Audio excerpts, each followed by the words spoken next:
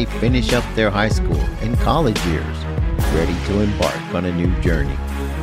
They're full of excitement and anticipation and ready to see what the future holds in store for them. I'd like to remind them that the best way to predict the future is to create it.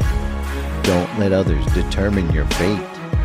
Chase your dreams and your goals.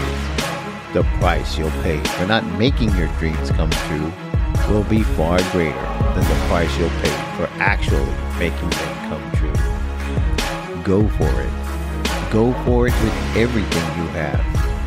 It's far better to be a failure at something you love than to be a success at something you hate. And so we wish you well. We look at you and remember. We remember our graduations, when we believed anything was possible, when we were just like the class of 2022. Why can't we still be?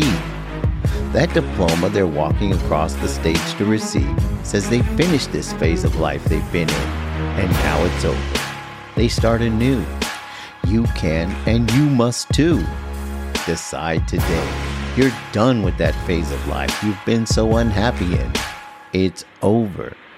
You're graduating and moving on and leaving that old you behind. Start looking forward to a better future. But most importantly, work hard to make it better.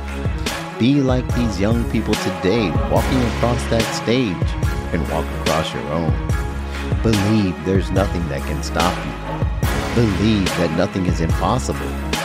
You can absolutely do anything you put your mind to, if you just believe.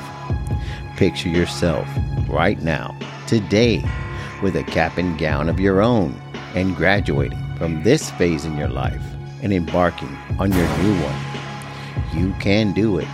You must do it. But will you do it? Will you be a part of the class of 2022?